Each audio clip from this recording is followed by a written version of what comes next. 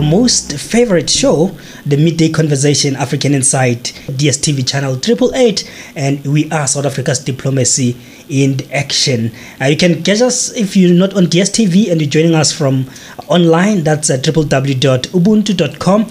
Welcome to you and welcome to everyone that has joined us. So good to be back. It's yet another week of interesting developments. Let us know what happened where you are. Hashtag Midday Conversation AI on the social media, particularly on Twitter. Do engage with us on Ubuntu Radio ZA in all the social media platforms. We'll be able to respond and engage with you. As I said, my name is Vusi Maupa, and this show is put together by Mbegezeli Mazibugo, who's our producer, with Sean Mlaudzi on the technical side of things, making sure that things are going well as they are meant to. And this is yet another show where we have interesting things. And maybe before I tell you about interesting things, what we have, let's take a quick break. When we come, just gonna give you a clue of what we're looking at for the day. This is Midday Conversation, African Insight.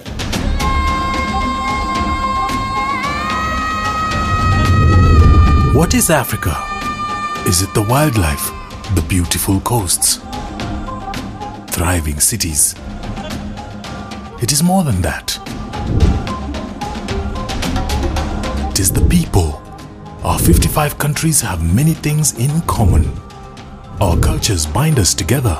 They give us strength and identity. They make us proud.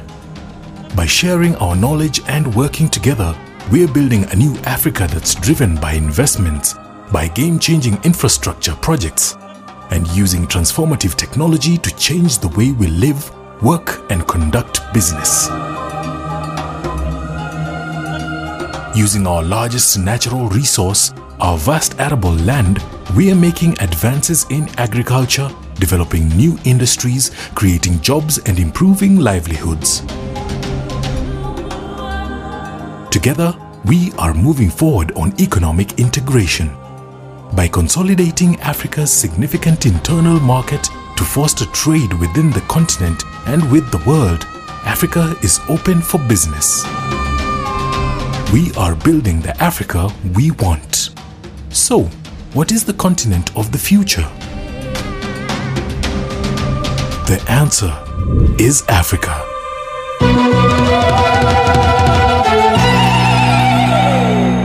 Welcome back, and thank you for staying with us on the Midday Conversation African Insight. This is Ubuntu Radio that you are tuning to. What caught your eyes this week for us in South Africa? Yesterday, we just around the mid-afternoon, around 3, we had the news of the Reserve Bank hiking yet again the repo rate, the repurchase rate by 50 basis points. Now the repo rate will increase to 8.25%. The prime lending rate will be 11.75%. It's quite a pain in the pocket of many consumers. If you have that mortgage loan or you have account credit, this is going to go straight to your pocket.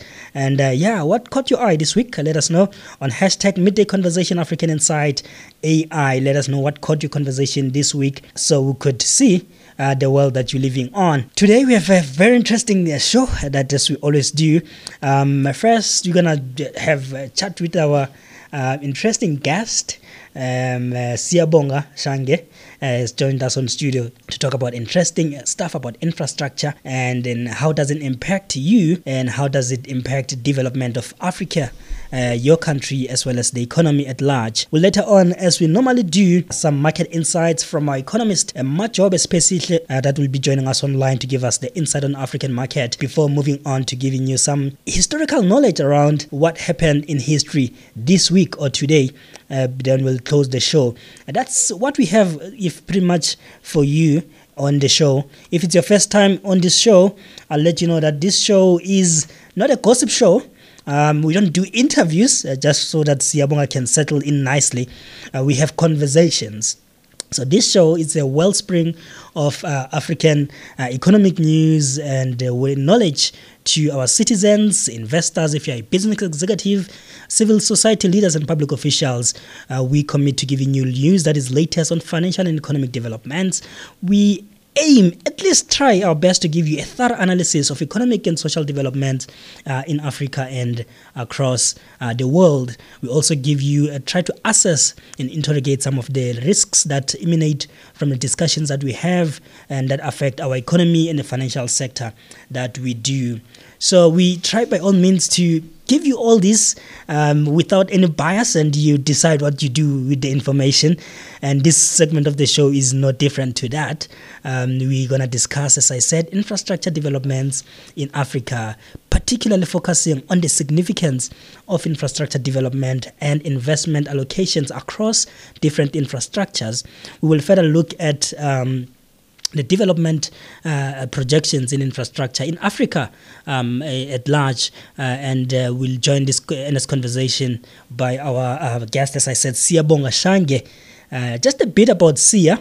You might have met him on the social media or listened to some of his contributions in one of the conferences.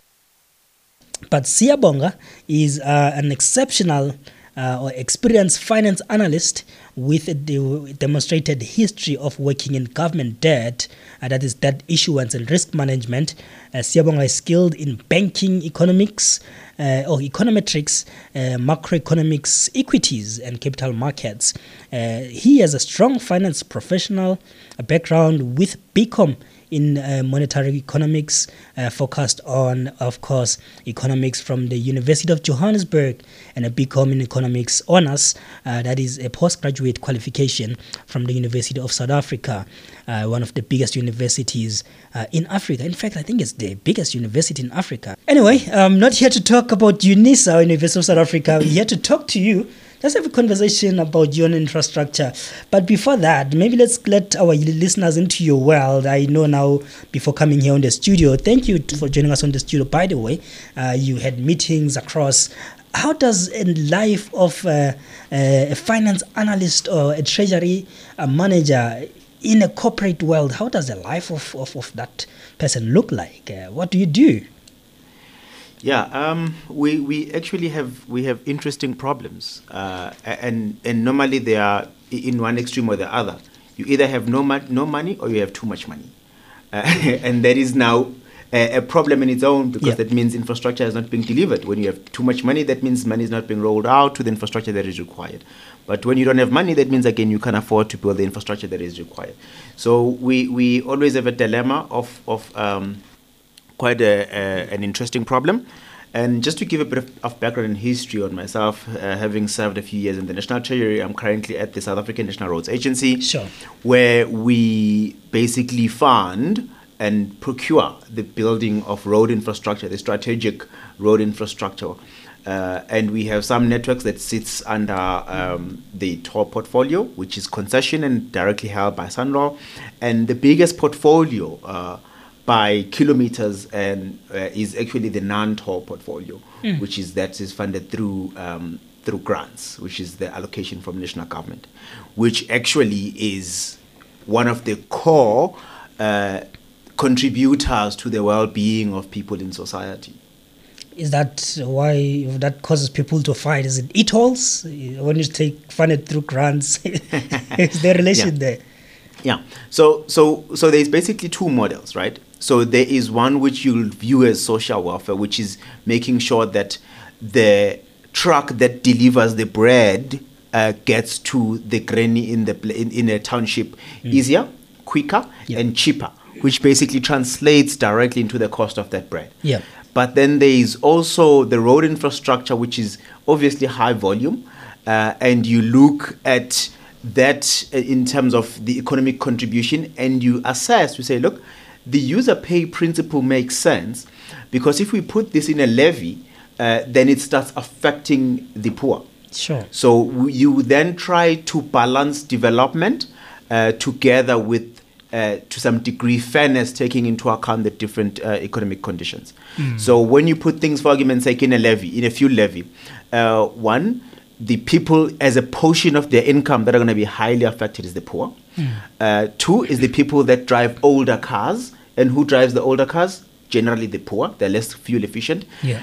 And this is basically trying to ensure a certain level of fairness, but also ensuring that the infrastructure is there. That is now from a top perspective, from a strategic road network. Yeah. But we also do need those roads where they are quote unquote under the non-toll, which are a basic necessity, which means to get from home to a hospital takes you 30 minutes versus 3 hours, because you need a hospital. The simplest way to get there is having a good road, as opposed to possibly building another hospital very close to your house.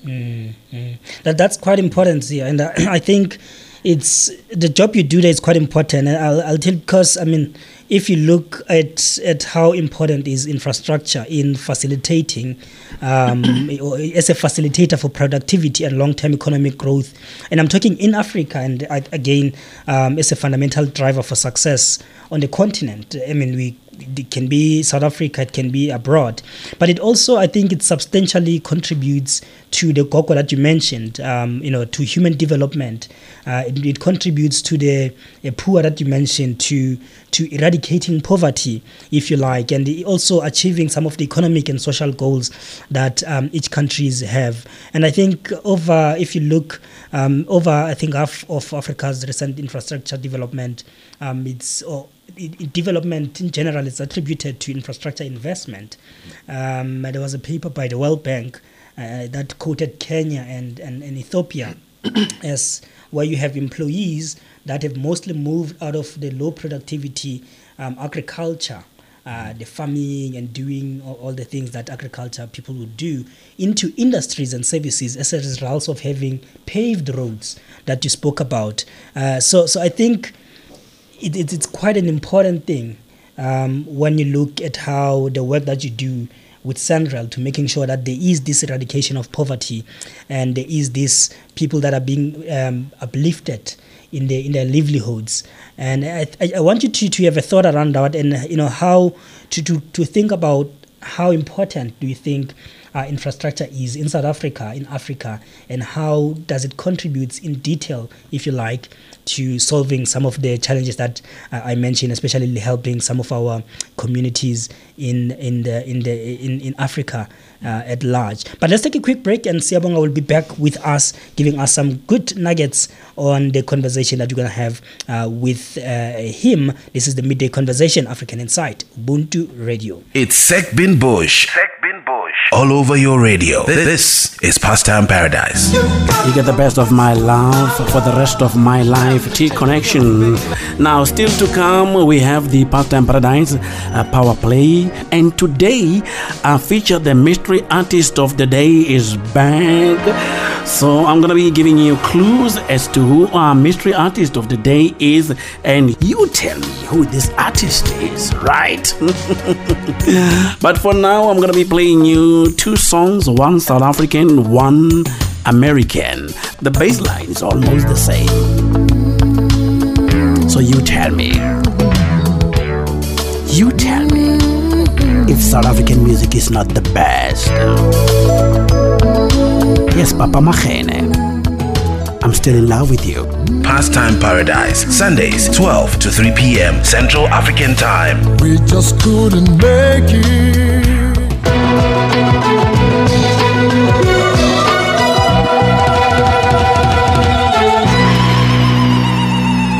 Welcome back, and thank you so much for joining us. Still, if you're joining us on DSTV, it's a DSTV channel 888 that you can log in there in case your internet data runs out. But if you're on DSTV and you feel like joining us online, that is www.ubuntu.com. That's where you can engage with us. The hashtag on social media is hashtag Midday Conversation AI, and tag the Ubuntu Radio ZA on all the social media platforms. So good to be with you on a beautiful Friday afternoon in South Africa. We're coming to you from Pretoria in our headquarters in Tshwane. That's the capital city of Pretoria. Joining us, as I said, in studio, it's Siyabonga Ashange, having a nice conversation about the role of infrastructure and how it affects our livelihoods as individual, as communities, as a country, and of course as a continent at large. Thank you so much for, once again, Siyabonga, for staying with us. And before the ad break, we spoke about the importance of infrastructure, and I asked you to have your thoughts around the critical role that it plays in our communities. Yeah.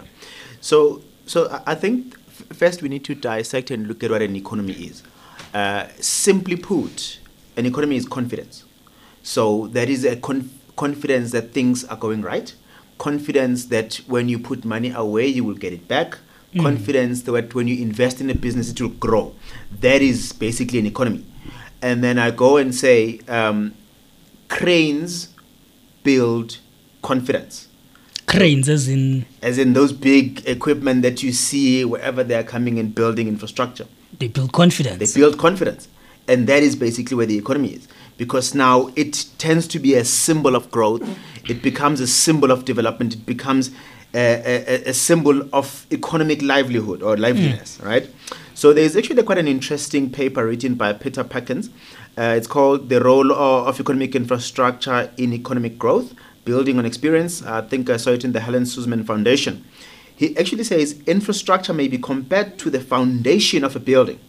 So when there is proper infrastructure on the ground, and this has been identified by different, DFIs, which is the NDB, AFDB, the World Bank, DBSA. By the DFI, we mean the Development Finance Institutions. Yeah, to say infrastructure is quite a very key element to any economic growth. And they would look at things like, energy, which is the energy sector, energy stability. They would look at water and sanitation, transport, ICT, and the social sector. So looking at all of these things as the foundation and the base to which good confidence can be built, that confidence allows the investor to look at it and say, look, if I put my money there, it looks like I'll get it back. And the more of this positive attitude comes towards an institution or a country, that is basically what we call economic growth. It leads to more jobs. It leads, to possibly more housing coming through the place, which actually also, it's a snowball effect. It's a snowball effect. Sure. But one, you need to be able to access the place. So you need to have roads to get there. Two, you need to have water. Three, you need to have electricity. That is now talking to what we call the foundation infrastructure that is required to actually build this economy and build this confidence and allow for the country to thrive. And look, investors would, as you say, would look at the country and say, I'll get my money back, and they have confidence, right? You have then, in July last year, is it 2021 or last year? I think it's 2021 when we had a riot and infrastructure was destroyed. If you look at some of the harbors in KZN, that is KwaZulu-Natal, in Durban, infrastructure was destroyed there. Something you say that is confidence. So in effect, people are destroying confidence that has been built for investors to come. Quite ironic, but it's a reality that we live in. And this is not foreign to South Africa. We want to protest. We destroy South Africa and elsewhere, and that's a human element of it. On the same time, whilst we were still trying to figure that out, we had big rains and floods that destroyed the very same confidence or infrastructure that investors are looking for. And this then leaves a question to one's mind: what message does such actions, both human-initiated actions as well as the environmental factors, which, if you argued in detail, could also be linked to human interventions due to pollution and stuff. But what message does that send to the investors, talking about the confidence that you highlighted? Yeah. Look, actually, the second point is actually quite interesting. The climate change is a big thing. And all these natural disasters that we've seen from KZN all the way to Eastern Cape have actually been, to some degree, pointed to the source as being climate change. Sure. And I think it brings a critical point where we need to assess how we behave as not just South Africa, but the whole country, and especially the big contributors to carbon emissions, in terms of how they basically interact with Mother Nature. Yeah. And basically that then becomes also quite a very interesting balancing act, specifically if you're going to look at energy stability that we've had. We're going to come to that. We're going to talk about energy. But let's exhaust this one of in the roads and stuff being destroyed. Yeah. So look, that obviously sets us back. It becomes, 1 step forward, 3 steps backward.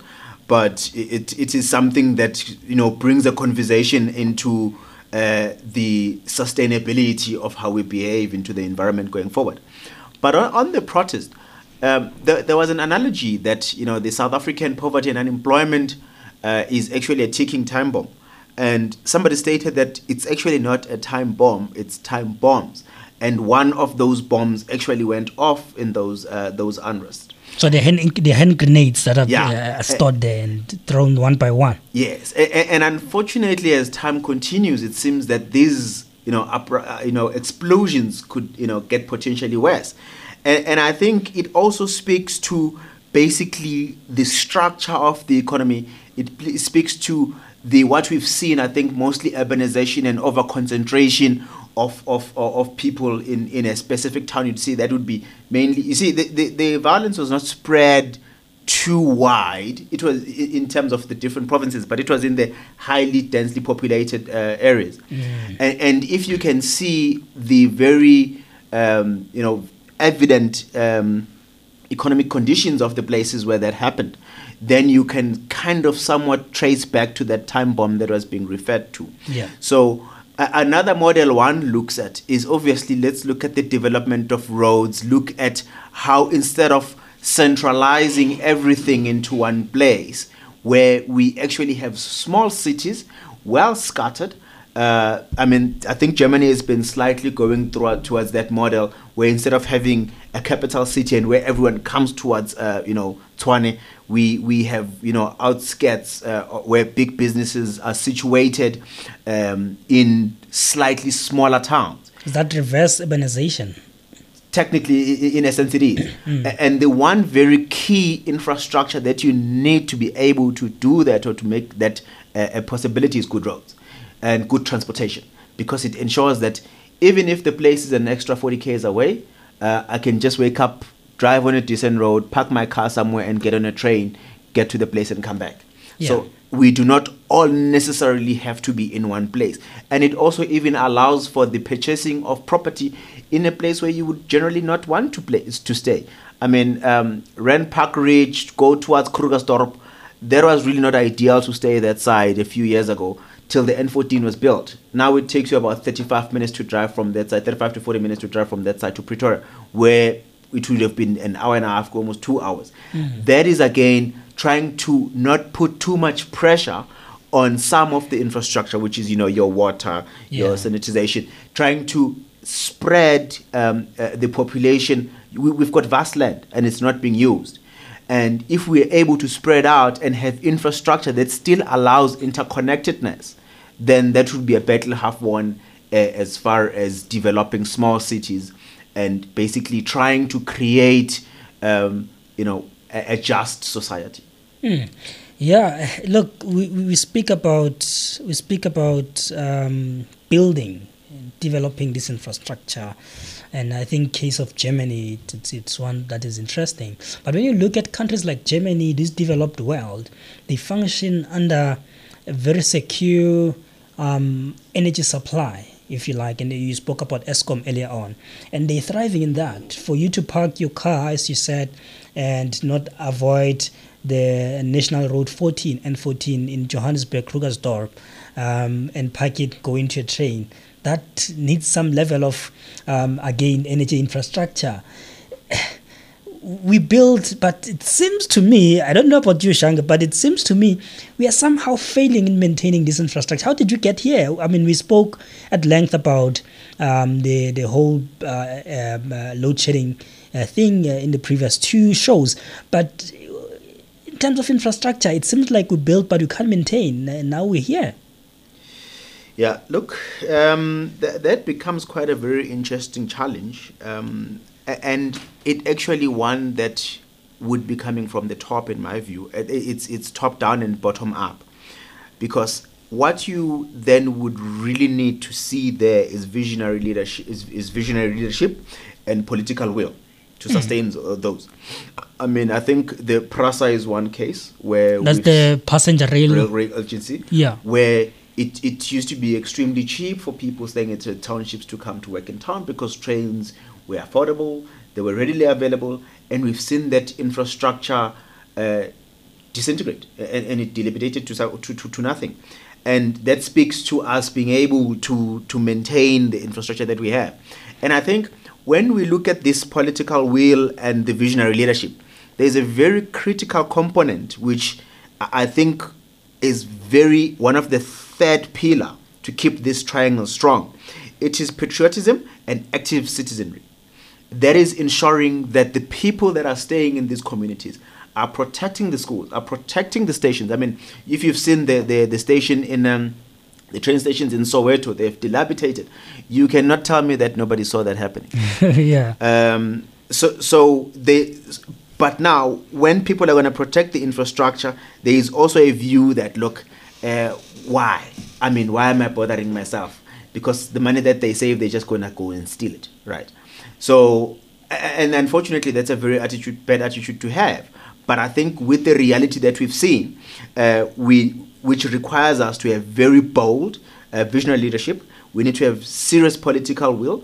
And I think on the political will, it actually quite extends quite far. Because what you've seen is the history or the issues we've had historically would have been, with the perceived corruption and the perceived theft, would have been actually a ramping up of laws that basically are there to prevent theft, which we've seen them actually work the opposite. Some of this infrastructure that is dilapidating, it's because the people that are being put to be responsible for them basically cannot procure to keep that infrastructure running, because they're scared of a certain commission. A Vusi commission might come up in 2025. Yeah. There's so many now laws that come in. And I think the easiest indicator of some of these laws, actually, if you go look at the National Treasury's Statement of Revenue, Expenditure and Borrowing, there is a line item there called surrenders. If you look at 17-18, it was about 10.4 billion, 18-19, 16.7 billion, 19-20 went down to about 11.5 billion, 2021 it went to about 14.1 billion, 21-22 it went to 24.4 billion.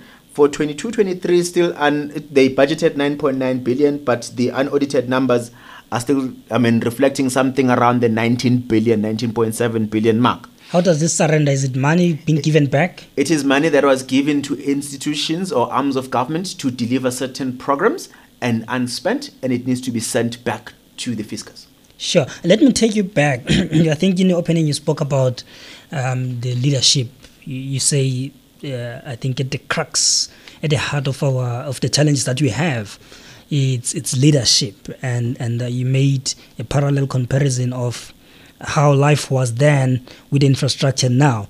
Are you by any chance suggesting, Shanga, that the then apartheid government, I'm not sure which era you're comparing to, was much better at maintaining infrastructure than the new democratic government? I'm referring to the early democratic government. Oh, just to be clear. The early democratic government. Yeah. And I think the best case studies that one can go look at is the Mozambique N4 corridor, which was possibly from inception to finalization took about 3 years.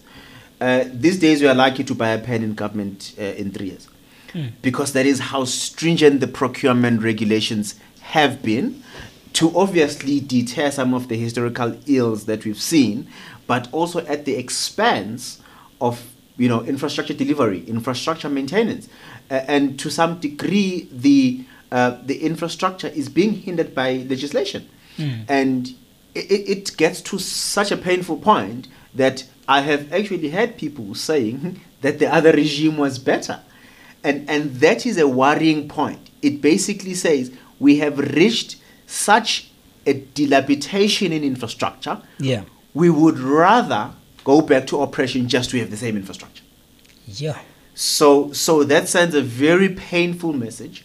That sends a message that if our leaders are really not listening to it, it's a bit of a problem, because it says we have given up. And it is very hard to have active citizenry when you have such an attitude, because you've basically lost hope, right? And I think at the core of everything, hope and confidence basically is at the core of building and growth. So, I think basically that becomes the challenge that we face. Siyabonga Shange on the Midday Conversation African Insight. Excuse me, Ubuntu Radio, and you are live joining us wherever you are. Welcome to the show. We're going to take a quick break. When we return, we continue with our conversation.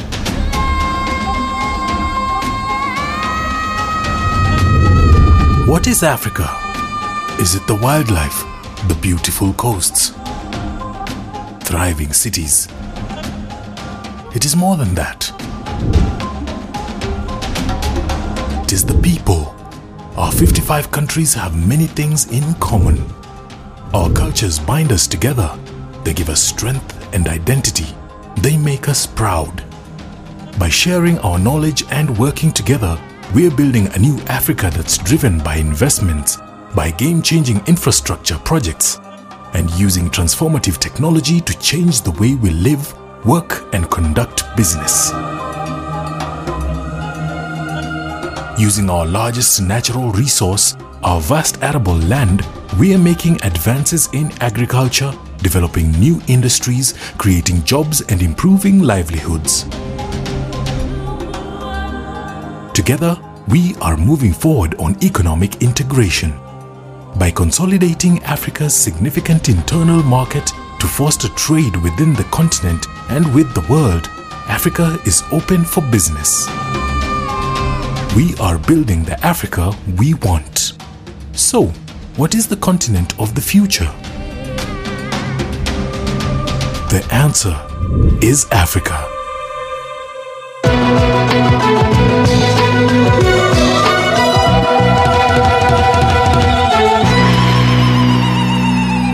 Still tuned in to Ubuntu Radio, South Africa's public diplomacy in action. And my name is Vusi Maupa. You're in the Midday Conversation African Inside. It's a beautiful Friday afternoon in South Africa.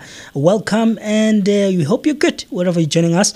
We're having a beautiful conversation here with Siyabonga Shange about the role of infrastructure in promoting investment and economic growth in South Africa, and particularly in Africa. Let us know what your thoughts are on hashtag Midday Conversation AI, and tag Ubuntu Radio ZA on our social media platforms. We'll be able to engage with you there.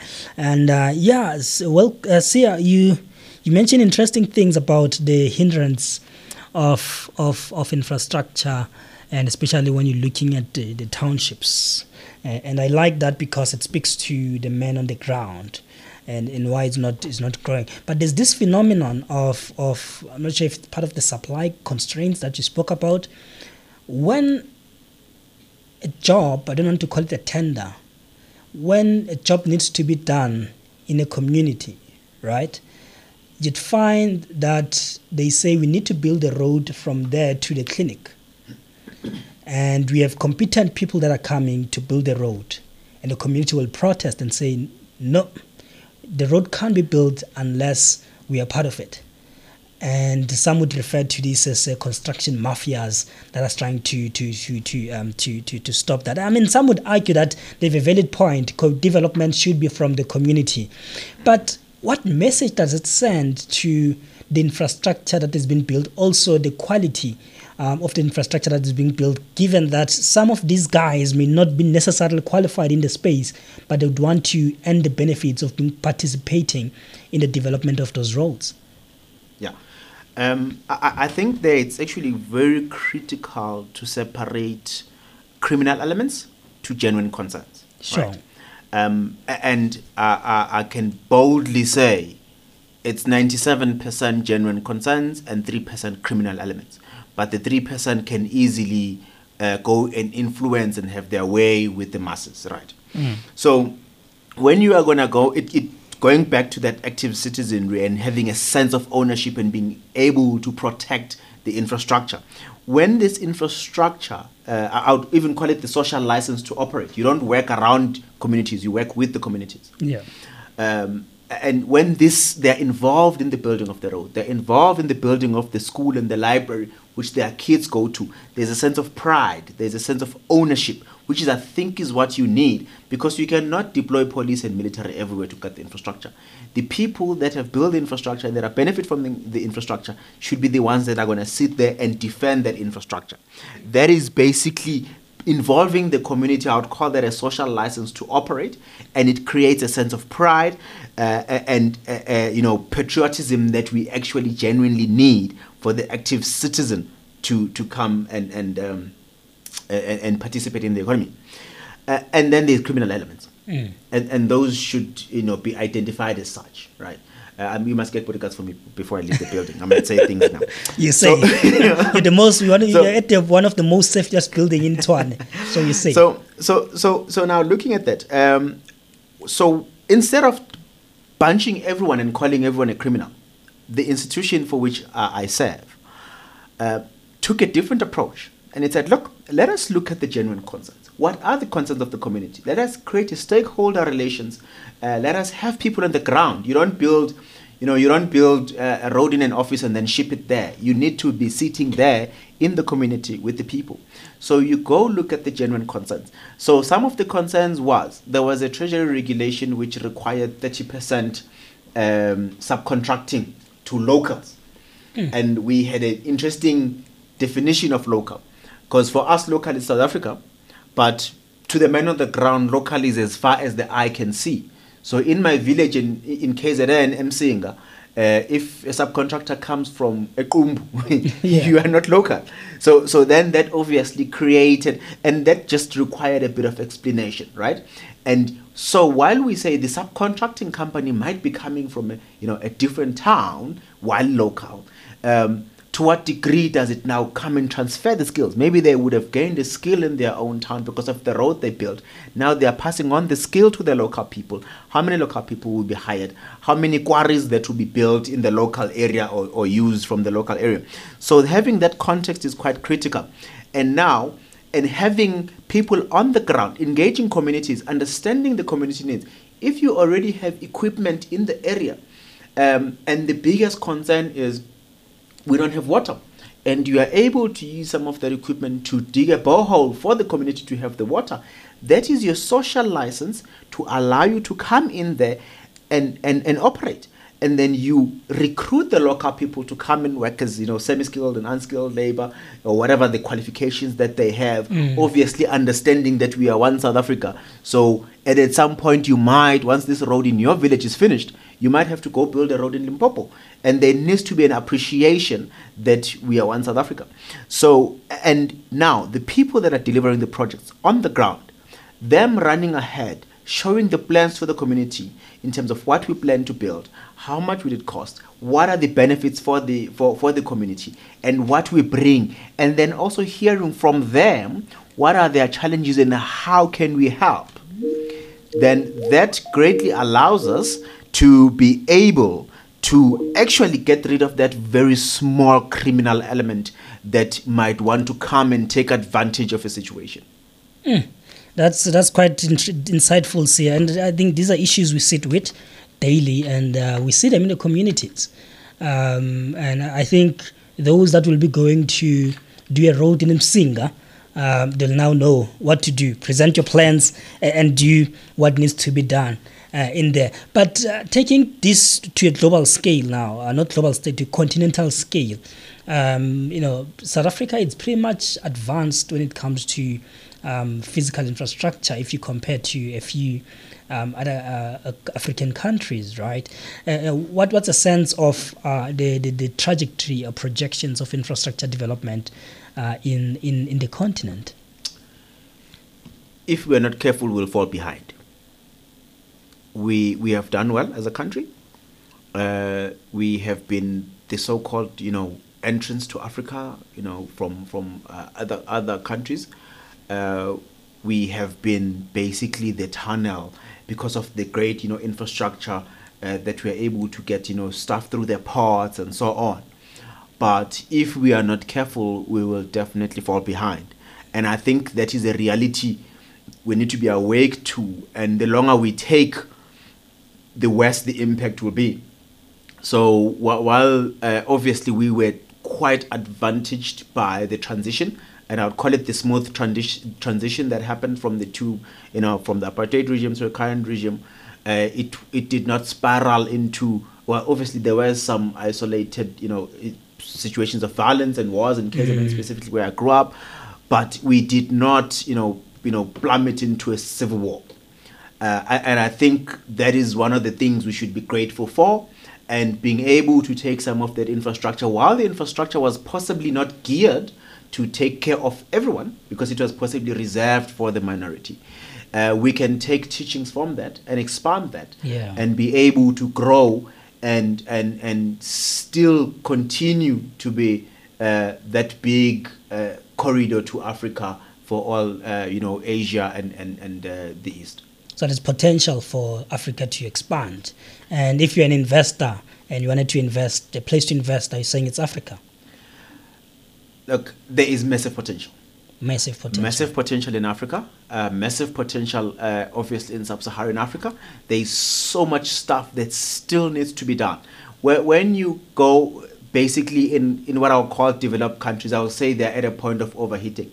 Because, so much has been put to the ground. It's a matter of maintenance, and there's possibly not that much opportunities that could be, tangible and multipliers in terms of wealth. But in Africa, there is massive potential. There is massive infrastructure that still needs to be expanded. We have, and I think there's a bridge that was built now between, it's called the Kazungula Bridge, that also brings a massive opportunity as far as trade between South Africa and Botswana. Obviously, of copper coming from what is this country just over? Is it Zambia? Of us, I think it's Zambia. Yeah, we must fact check that. Yeah. But there is that massive bridge that has been built there. That creates an opportunity for South Africa to take some of that copper that is coming down from there through to Botswana, down through to our ports, as we do have one of the best ports in Durban and in Richards Bay, and we are quite strategically located, considering that most of the consumers of this copper is actually sitting on that side of the world, which is going to be China, India, Japan. Those are the biggest, consumers of the product. So that there is still massive, potential. There is obviously the rail infrastructure that needs to be brought back to life and resuscitated. That also brings quite a massive potential that would allow for the growth. And there was an article written by Wandile Slobo, Agricultural and Environmental Environment and Natural Resources. It says roads and ports efficiency should be the priority in supporting South Africa's agricultural growth. That again goes back to talking to all the ground infrastructure to say, yes, we are producing. We are not exporting as well as we should, because the infrastructure is possibly not as good as it should be. So the ports are, the volumes that they should be taking. The roads are obviously under strain, as you would know, because we have stuff like coal and manganese that is actually sitting on roads that should be sitting on rail. That also, while it is a problem, it also creates massive opportunities. Oof. Say that again. Whilst it's a problem, it creates massive opportunities. That's beautiful. So yeah, if you're an investor, something to look out for infrastructure. Whilst we have our problems, as we highlighted them at the beginning, there definitely are opportunities for you to do the right thing and invest in infrastructure in South Africa. Because one guy once said, if there's a good time to be on the top of the elephant, it's when it's sitting down, and when it rises with you. So that's the picture that you're looking at when you're looking at Africa. We are slowly but surely going to rise, minus the challenges, political wills, and all the challenges that we are facing in the continent. We're definitely gonna make it through. Shange, I don't want us to go in there, but someone might just quickly. Is this a good time to even start about talking about IT infrastructure or technological infrastructure, whilst we're still struggling to talk about to get the roads right? Look, I don't think one would say you must not fix the roof because you are still busy with the windows. Oof, this guy's blowing is throwing fires today. So as part of the infrastructure, it is quite a very critical one, and I think there is many case studies on that has been seen, and the interconnectedness and, the opportunity that it also brings. And I think spectrum was a big thing not so long ago in terms of, government wanting to auction spectrum. That I think speaks very closely to that ICT infrastructure that needs to be looked at. And it also still, as you said, it's still a sitting elephant. Shange, I'm an investor. Once again, as you said, this show it's aimed at executives, business, and everyone. I'm an investor, and I have cash to splash in Africa. Should I invest? Yes. Thank you. Shange, that is Siyabonga Shange, our guest for today on the Midday Conversation, African Inside. Go and react what you thought of the show. Hashtag Midday Conversation AI on Twitter. Do hashtag the Ubuntu Radio, that is Ubuntu Radio ZA on the social media platforms. We'll be able to engage with you there. And in closing, Shange, before we let you go, those that want to engage with you further, and they want to pick the conversation up or maybe want to follow some of the work you do, how do they do that? Yeah, I'm rather very, techno-savvy as far as social media. As one comrade stated, that I love peace. But I do participate in quite a lot of, events, investor-related, bonds and loans. There is the South Africa-Kenya conference happening in Dubai from the 31st of May. Can I drop my email address? Please, by all means. Yeah, it's Shange, which is SHANGES at nra.co.za. Shange S at nra.co.za. Shange is spelled SHANGE, and then there's an S at nra.co.za. So that is if you want to engage through the office of the Central Treasury, just to see what projects are on the pipeline, what is shovel ready, what are our funding plans, where do we basically sit as an entity, and a very critical one at that, as I always refer to us as the arteries of the economic activity in the country. Yeah. You can't survive without blood vessels and veins. Sure. So, that you can reach me through there. But otherwise, you just stop me in the street if you can recognize me. That is Shange S at nra.co.za if you want to reach and have a conversation on a formal basis. But I will again search him up on the social media and see if you can be lucky to find Siyabonga Shange, the manager or treasury manager at South African, I think it's Sandral. Just forgot the full name. But yes, Sandral will suffice for now. All right, that's what we had for you on the conversation with Siyabonga. Let's take a quick break, and when we return, we'll continue the next segment of the show. It's Sek Bin Bush. All over your radio. This is Pastime Paradise. You get the best of my love for the rest of my life. T-Connection.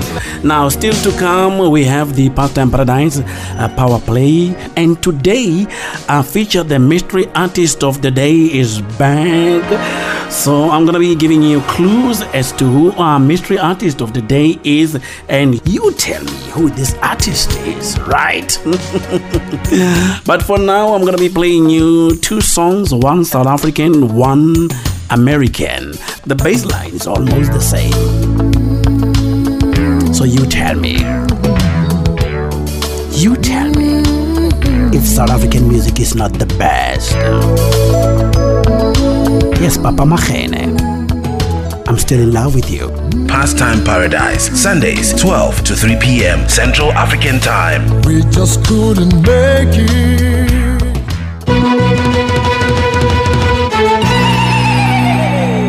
Welcome back to the Midday Conversation, African Inside, with myself, Vusi, Maupa, coming to you live from our studios in Pretoria, the Department of International Relations and Cooperation. So good to be with you, and thank you so much for joining us up to this point. We hope you did enjoy the conversation with Siyabonga Shange on the role of infrastructure in the development of our continent, communities, and of course, our nations, countries, South Africa, for us that are here. And what are you going to do with this information? Let us know. Hashtag the Midday Conversation AI. And if there are challenges infrastructure related that you are seeing in the community, would like to know about those as well. Right now, we're going to cross over to our economist, Siphesihle Sithole Majobe will join us on the line to give us the insight on the African market. Siphesihle Majobe, how are the markets looking? Asbonge Vusi, and good afternoon to our listeners. You're listening to Siphesihle Sithole with insight on African markets, jumping right straight to it. Zimbabwe frees up grain trade and opens up door for private sector. The private sector will fund 3/4 of Zimbabwe's wheat crop this year, playing a growing role in agriculture as the government opens up the sector to boost food security. About 76% of the planned 2023 wheat hectareage would be funded by the private sector. The balance will be funded directly by the government through its various input support schemes as well as some self-financing farmers. President Emmerson Mnangagwa, who replaced Mugabe in a 2017 coup, has gradually opened the doors for the private sector, including banks, to fund the production of staples such as maize, wheat, and soybeans. After a record-breaking harvest of 375,000 tons of wheat in 2022, the government is targeting 408,000 tons this year. World Bank suspends $1 billion worth of project funding in Congo. The World Bank has suspended funding for humanitarian and development projects in the Democratic Republic of Congo worth more than $1 billion after the government dissolved the project fund without warning. The suspension will affect 600,000 beneficiaries, including victims of sexual violence, the World Bank told Congo's finance minister last week. On May 4th, Congolese President Felix dissolved the structure, the Social Fund of the Democratic Republic of Congo, by presidential order and created another public fund. The change was due to the evolution of the legal framework governing public institutions, according to his statement. Nigeria to commission Dangote refinery since there is a crude supply concern. Nigeria Dangote Petroleum Refinery will be commissioned on Monday amid hopes of the end to the country's recurring fuel shortages, but a lack of crude supply poses a major risk to achieving its full production. Despite being Africa's biggest oil producer, Nigeria imports petrol, diesel, and processed petroleum products because its refineries were run down over the years. The government of the outgoing President Buhari sees the 650,000 barrels a day refinery as the answer to repeated fuel shortages, the latest of which hit the country in the run-up to February's disputed presidential election. The refinery needs a constant supply of crude, but Nigeria's oil production has been declining due to oil theft, vandalism of pipelines, and underinvestment. The refinery has not signed an agreement to buy oil from majors in Nigeria. The South African Reserve Bank hiked interest rates once again, making it the 10th increase in a row. The South African Reserve Bank, Lesetja Kganyago, made the announcement on Thursday following the bank's monetary policy meeting. The 50 BPS hike to the repo rate means that the repo rate will now increase to 8.25% and the prime lending rate to 11.75% in the country. This increase is the 10th consecutive increase since the start of 2022, with South Africans seeing the repo rate rise from 3.75% at the start of January 2022. The World Bank gives Mozambique $150 million for Cyclone Freddy recovery. In order to assist Mozambique in funding its recovery operations after Cyclone Freddy, the World Bank has transferred $150 million of the funds it had designated for the projects in that country. One of the deadliest storms to strike the continent in the previous 20 years was Freddy. In late February, it tore through Malawi, Mozambique, and Madagascar before turning around and hitting land again in March.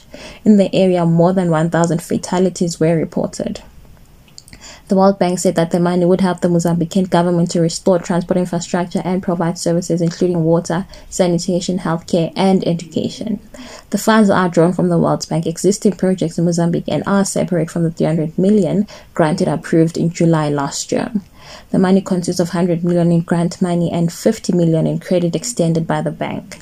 It's a wrap from me. Catch us again next week. Same place, same time on DSTV, channel 888. Have a great weekend. Thank you so much. That was Siphesihle Sithole giving us the African insight on the African market. Yeah, things are not looking good, especially for us, as Siphesihle did highlight in the South Africa. And I hope things are going to pick up soon after the whole cycle tries to recover from what we're going through at the moment.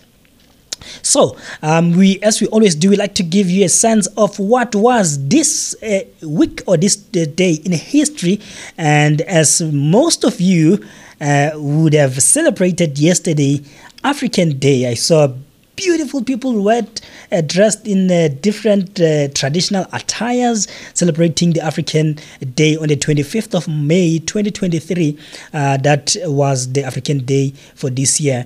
And this is an annual celebration of achievements, diversity, and economic potential in the African continent. And if history has me right, I think this day was first celebrated in 1958, and only, I think, 8 independent countries were invited to the celebration at the time. I think there was a conference that aimed to be a collective platform where newly independent African countries could form part of the post-colonial legacy or way to develop as the Africa. And I think it was around 1963. The number of independent countries then had increased to about 32. Moving from 8 to 32, and these countries met in Ethiopia, the Ethiopian capital city, to form the organization of what is now known as the Organization of African Unity, otherwise known as OAU. That was then in 1963. In 2001, the Organization of African Unity was dissolved and replaced by the African Union as we now know it.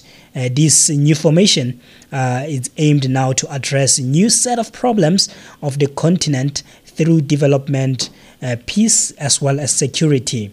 Since the formation of this new structure, we have the African Union that has used the day to launch, the 25th of May, to launch a series of programs focusing on issues encountered within the continent.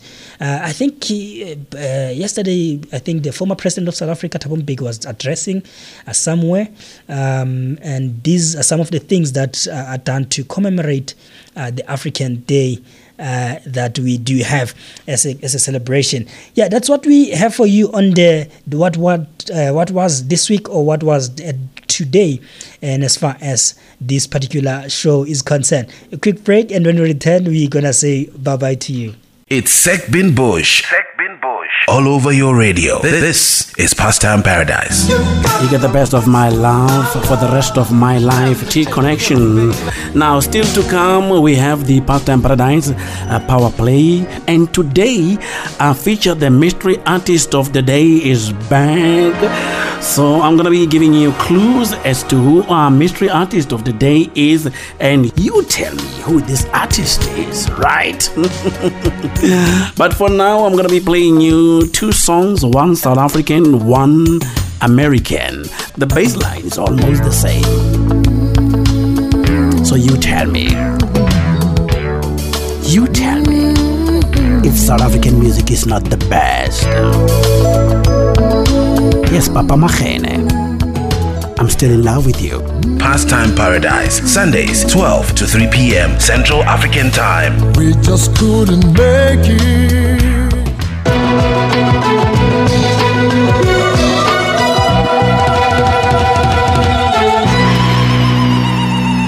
Welcome back. Thank you for staying with us. This is the final part of the show where we say goodbye to you.